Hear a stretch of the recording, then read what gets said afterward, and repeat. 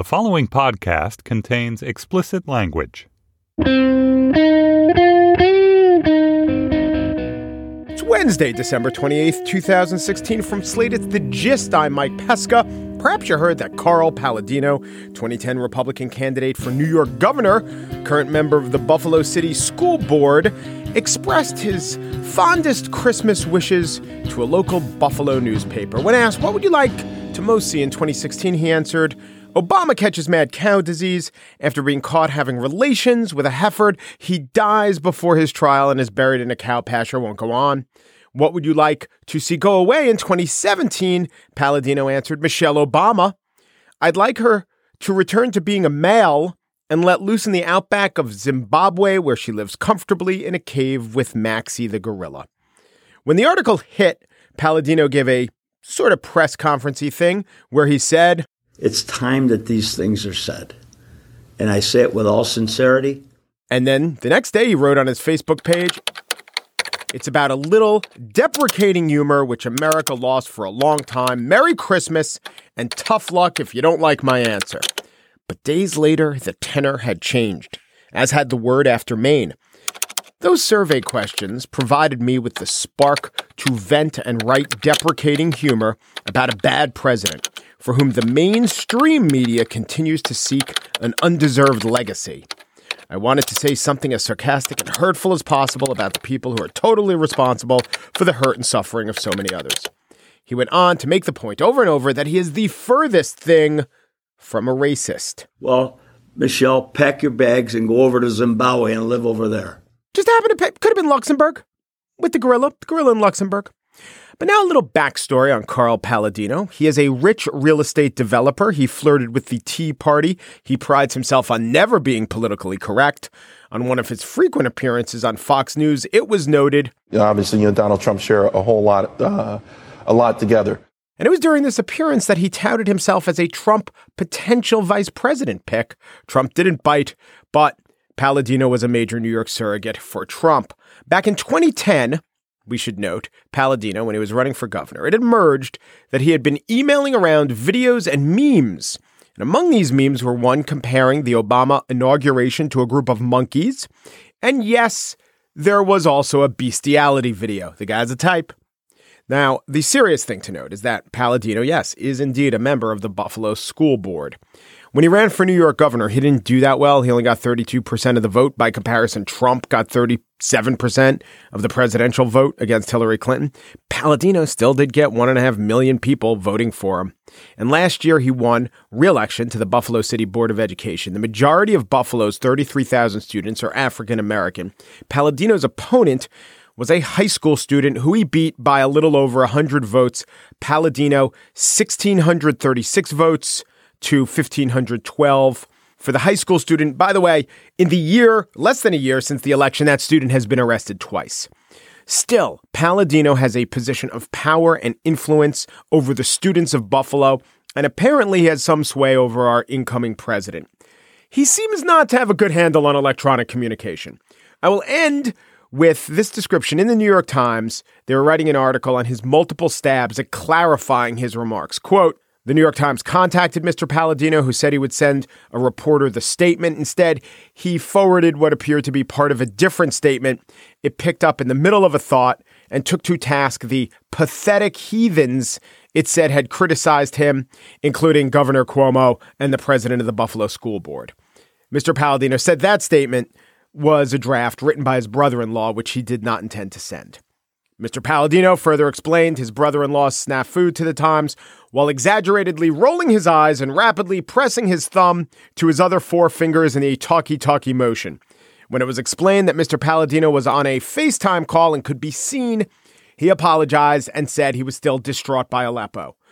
On the way out of his building, he remarked to the elevator operator that the media should fornicate with itself on the carcass of Harambe the gorilla.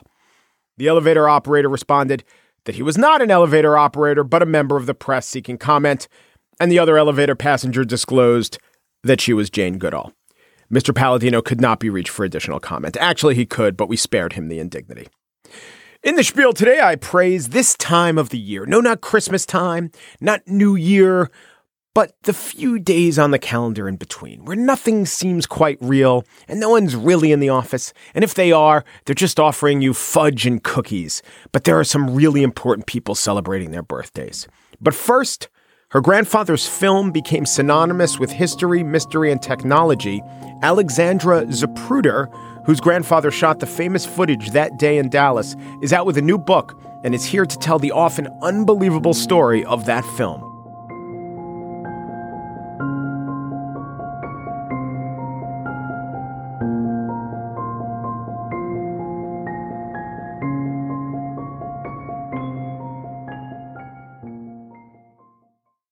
If you were to tell the story of post-war America, obviously you would tell it through someone like John F. Kennedy, but in a way it could also be told through Abraham Zapruder, born in Russia, came to America, a dressmaker, moved to Dallas, and of course we know him as the man who was filming when John F. Kennedy was shot. Now the story of that film also can tell a history of America itself. It says a lot about fact, fiction, conspiracy, what we think about our rights to information, our rights to privacy, and also how much we accept the government's insistence that something is theirs.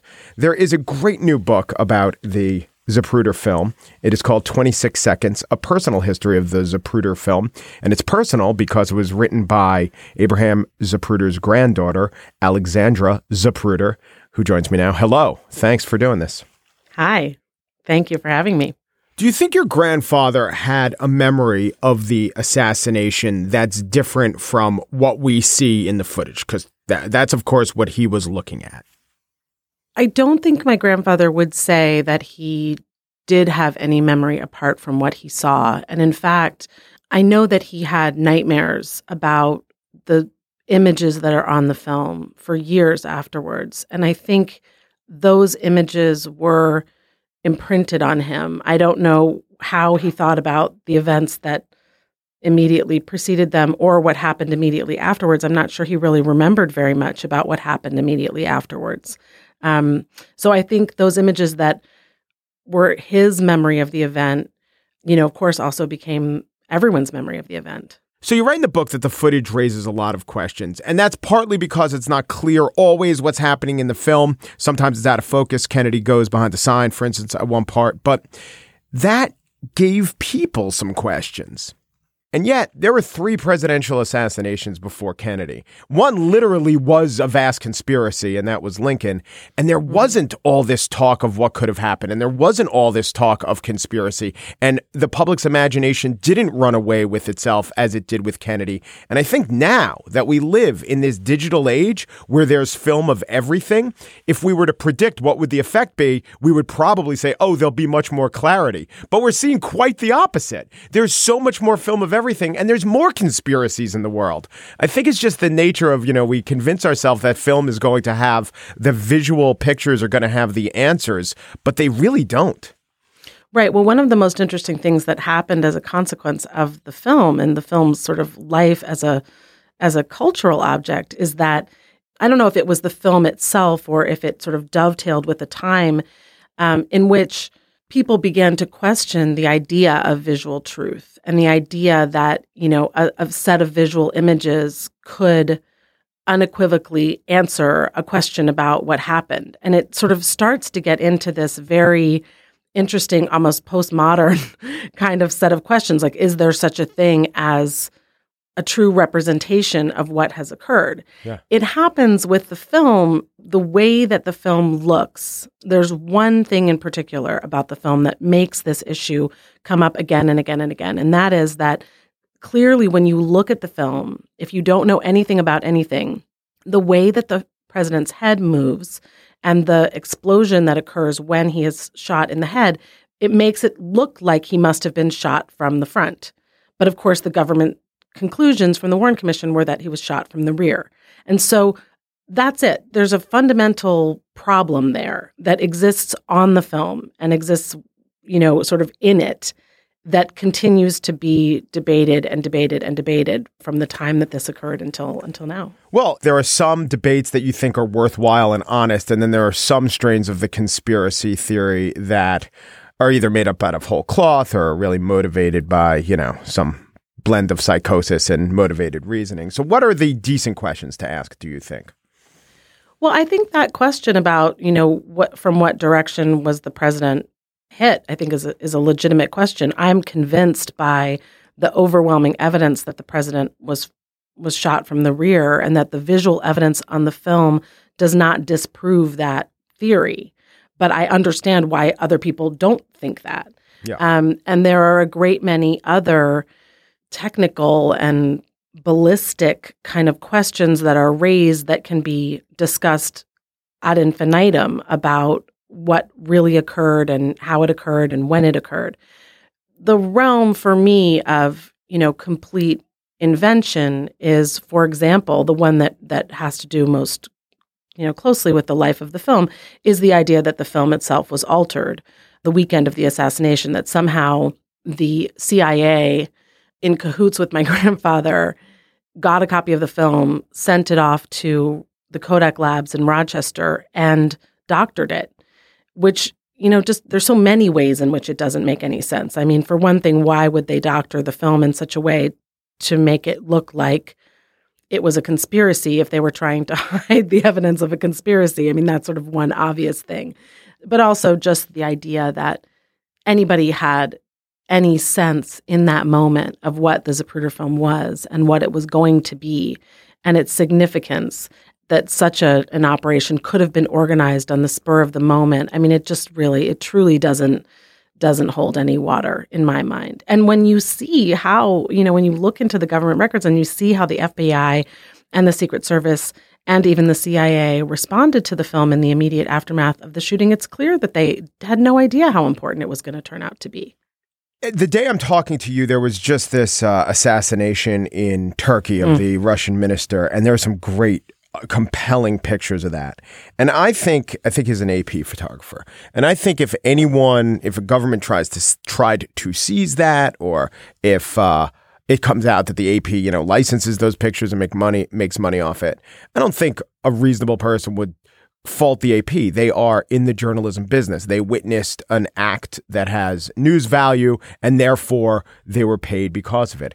I guess the wrinkle is, perhaps there are some who would quibble with that, but I guess the wrinkle is that your grandfather was an amateur, and that even though there was enormous value to his work, he was still an amateur. And so people accuse the family or him of taking advantage of a tragedy, which again is exactly what the AP, if they get paid for these pictures, is doing in the Turkey situation. Do you think that lies? I mean, maybe it's not an informed critique, but do you think that lies at the center of the critique I'm sure you and your family have heard? Yeah, I mean, I do. I think, I completely understand why people, feel the way that they do or view the situation the way that they do, certainly in the absence of a more nuanced understanding of what occurred.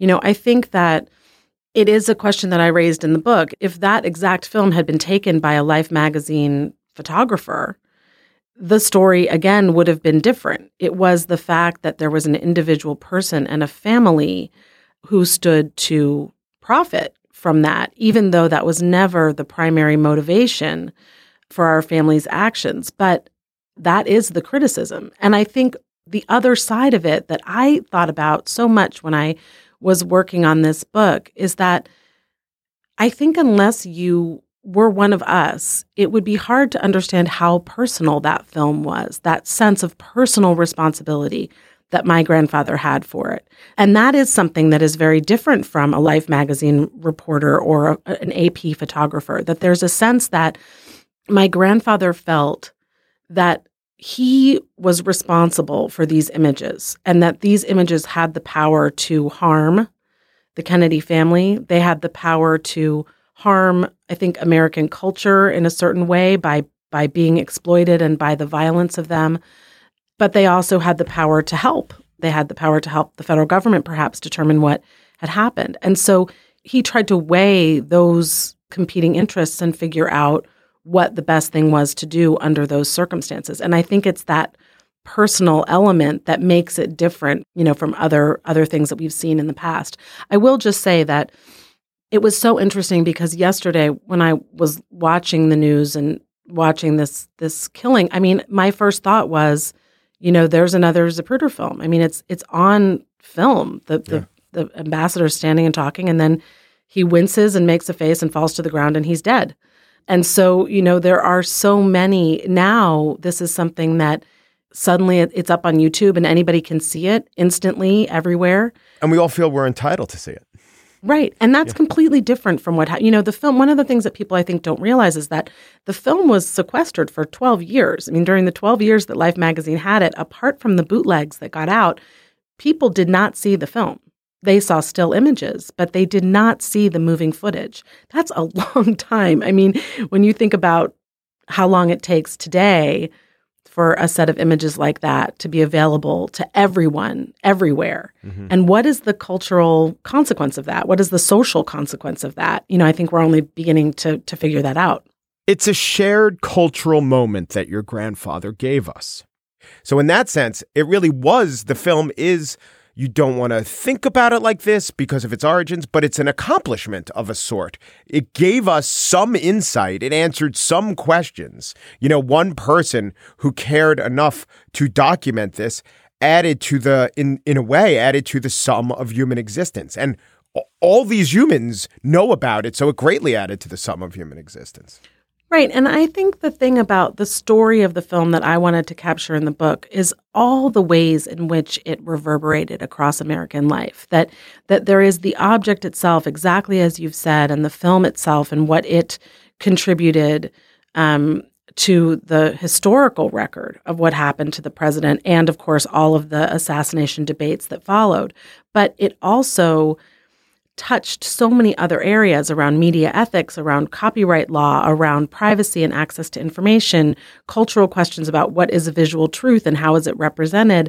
I mean, all of these things kind of work together. And in that sense, I think even though the film was an accident, its importance really can't be overstated. And that was one of the great kind of surprises and, I don't know about pleasures, but one of the great positive elements that came out of writing the book for me was that I could see a lasting legacy of this film that wasn't just heartbreak and tragedy, even though that is its core, but that there were other things that mattered across a broader spectrum. So the last thing I want to ask you about is the Seinfeld episode, back and to the left. The spit then splashed off the wrist, pauses in midair, mind you, makes a left turn and lands on Newman's left thigh.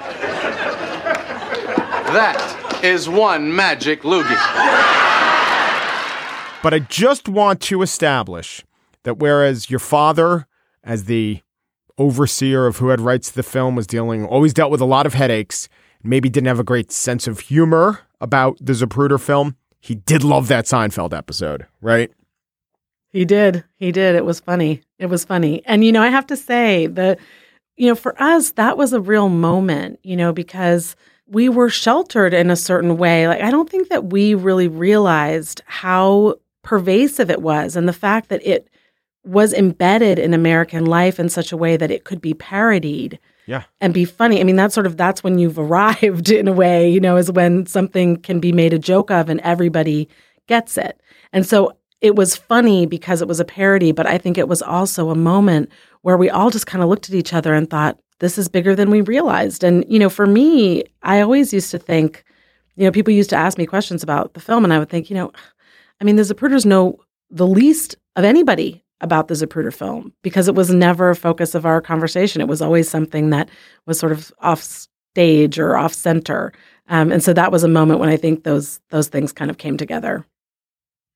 Alexandra Zapruder, Salvaged Pages, Young Writer's Diaries of the Holocaust, and her new book is about her family's history with her grandfather's famous film, 26 Seconds, A Personal History of the Zapruder Film. Thank you so much. Thank you for having me.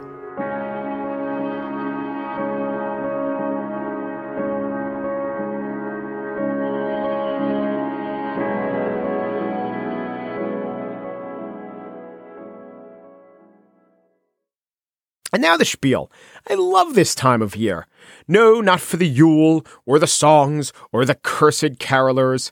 Not the white Christmas. We had a green Christmas. Much better. We played with toys outside on Christmas Day. Fun fact. My 8 and 9-year-old son and my 5-foot-tall girlfriend and me. Guess who's the worst scooterer? It's me. It's Mike. If it were a white Christmas, I wouldn't have known that. White Christmas. What a lie. What a marketing ploy. It's the, oh, when the bird poops on your head, it's good luck version of holiday myth. Now, here's another reason why white Christmas, or basically all snow, sucks. I don't know when in life this realization kicks in. We have determined it's not by the ages of 8 or 9, though. And here's the realization. You and I know it, but apparently 8 and 9-year-olds, and I'm hoping this doesn't go up to 12, but it might, they don't realize that there are some gloves that are good for picking up snow with, and some gloves that aren't. Seems to elude even relatively bright children who know all the state capitals. They think, I'm wearing a glove, I'll stick it in the snow, it'll be fine. No, not woolen mittens, not cotton gloves. They turn into damp mush in the snow. Possible explanatory codicil to the glove realization. Children of 8 or 9 do not care if their hands become wool-flecked icicles. Do not care. Now, a possible corollary to the codicil. Children of that age are also incapable of sensing that there might be a correlation between icicle hands and head colds later that night. I always love the stories about other cultures. The Magyar people of the steppe go to their first hunt at age 9 and then become warriors in a ceremony soon thereafter. But their daddies still have to tell them not to stick their hands in the snow. But I do love this time of year.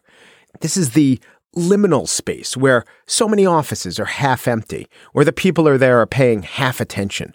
The streets are less crowded. Public transport breathes.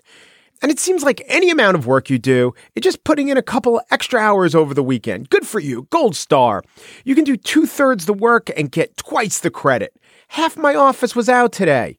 And people say, oh, you're doing a show between Christmas and New Year? Apparently, I get your math, right? The audience is down. Let's say it's down by 20 or 30%. America is a country with 320 million people. So you take away 20 or 30%, you still have an audience of well over 200 million people. That is the population of France, Germany, and the UK combined. So who am I to say, nah, I'd rather not do a show to the population of France, Germany, and the UK combined. I don't see the point in engaging in commerce just for them. But I do love this time of year.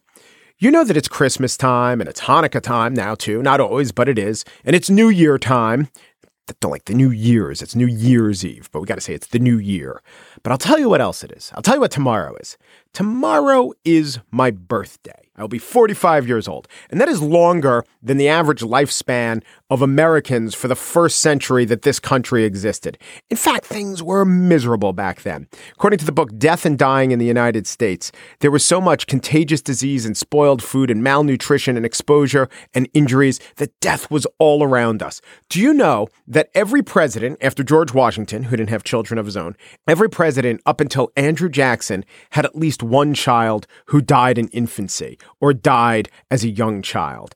And when you count all of the children that Thomas Jefferson may have had with Sally Hemings, it's actually quite a few dead children of presidents. Now we get to Franklin Pierce's son, who wasn't a child. I was just reading about this today.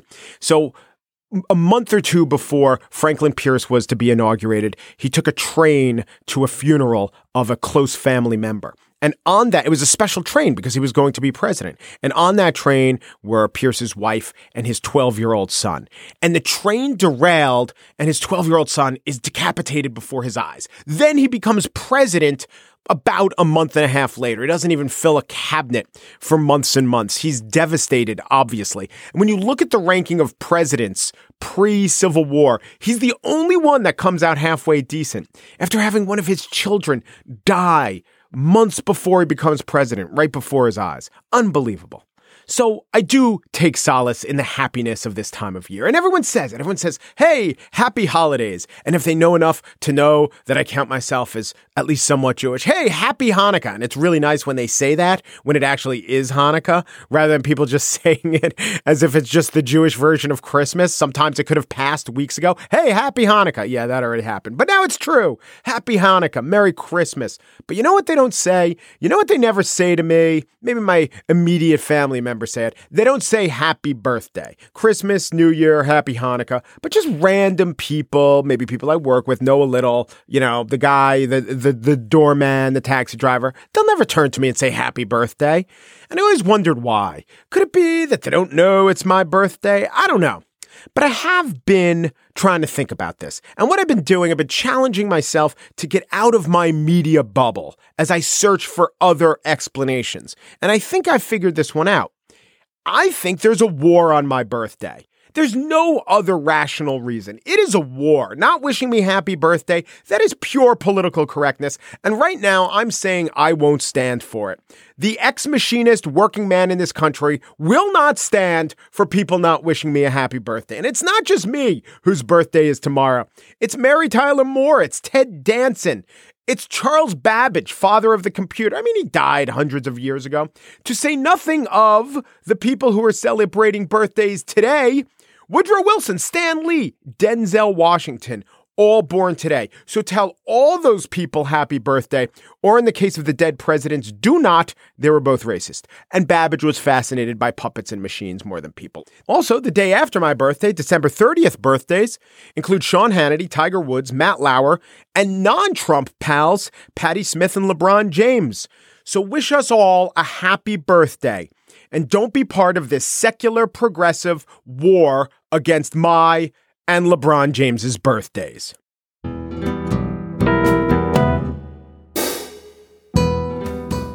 And that's it for today's show. The Gist was produced by Mary Wilson, wishing Gayle King a happy birthday today, which is more than Oprah did. The Gist is also produced by Chris Berube, wishing Edgar Winter a happy birthday. Ba-dum-bum-bum-ba-dum-bum-bum. Executive producer of Slate Podcasts, Steve Lichtai, wishes Seth Meyers a happy birthday today. And Seth's guests, Sienna Miller, John Legend, and place kicker Adam Vinatieri, all celebrating their birthdays today. Andy Bowers, chief content officer of Panoply, is betting someone at the Seth Meyers show got fired over that Adam Vinatieri booking. The Gist. We still can't quite celebrate since it is exactly 1 year since Lemmy from Motorhead died. But since he died before the calendar changed, at least he didn't inspire any "man, 2016 sucks" tweets. Peru, and thanks for listening.